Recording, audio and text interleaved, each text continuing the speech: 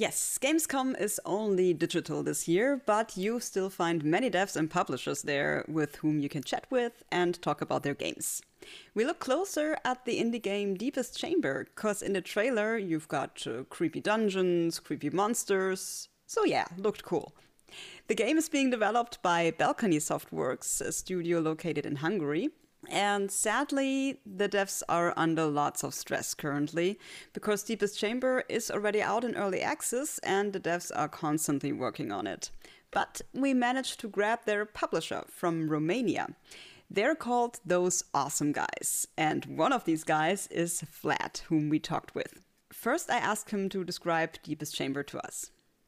So just to give a little bit of context, Deepest Chamber is a digital deck building card game with roguelike elements. What this means is that each time you play the game, you are assigned a starting deck of cards and are thrown into this procedural vast network of underground tunnels, which is located underneath a plagued medieval fantasy town called Dolmen. Obviously, the deck building aspect and the procedural nature of the levels are going to be the things that make runs differ from one another.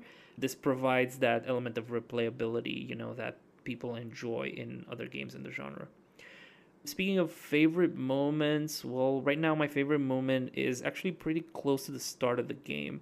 After the first couple of combats, you'll encounter a fellow denizen, let's call him, of the underground. His name is Dagger. And Dagger has this whole vibe about him. He very much reminds me of NPCs from like Dark Souls or Bloodborne, something like that. So what's the deal with Dagger? So in exchange for some resources, Dagger gives you some vital information, which I'm not going to spoil for you, obviously, right now. You're going to have to figure it out yourselves. But the cool part about this early encounter is that the meeting with Dagger is very relevant to the player from both a narrative and mechanical perspective.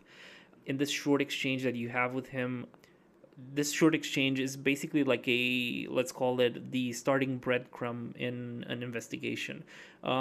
It also pushes the story forward for you, so you get to find out new things about the world and about the characters and that you're playing and whatnot. But also it gives you some vital mechanical information, as I said, that helps you build your deck better based on the reply that he gives you. It's small design elements like this that make games stand out for me personally, and this one is the first thing that made me appreciate Deepest Chamber when I first got to play it a while back. Vlad also told us what the developers really wish for.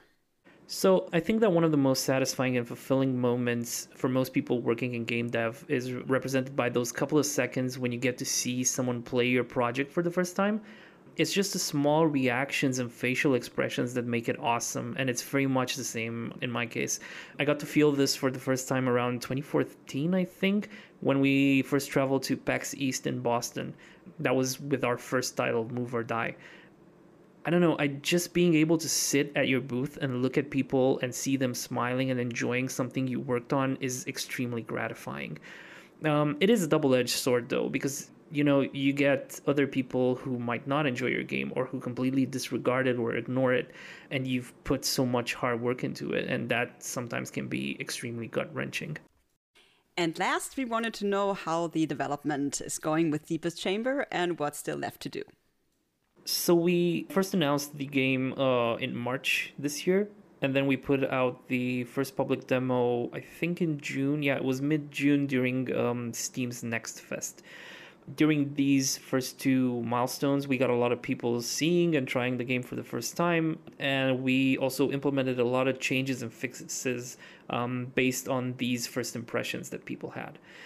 But once the first early access build went live in July, so last month, a big wave of new players came in, obviously, and with it a lot of new and valuable feedback for the dev team. Right now, we're still, I think, pretty much in the early days of early access. The dev team is currently working on a small redesign of the synergistic card aspect of the cards. And also there's a meta progression side of the game that's being thought of and designed. Alongside this, obviously, there's still a lot of content to be developed, which also needs to make its way into the game before 1.0 comes out. We're obviously working really closely alongside the community that we managed to build in the last couple of months, just so we obviously want to make the game the best it can be. And hopefully by next year, we'll be at a point where we can consider Deepest Chamber a commercial success, first of all, and also a cool and unique game within the crowded genre that is deck building card games. Yeah, it's true. There are a lot of deck builders out there at the moment, and we have a feeling that since Slay the Spire, there are more than ever. But it is a genre which is fun to play. So we are very excited how Deepest Chamber will turn out to be and what changes are still being made in its early access phase. It is planned that the game is getting a full release in 2022. Vlad, thanks so much for talking to us, and have fun at Gamescom, and all of you as well.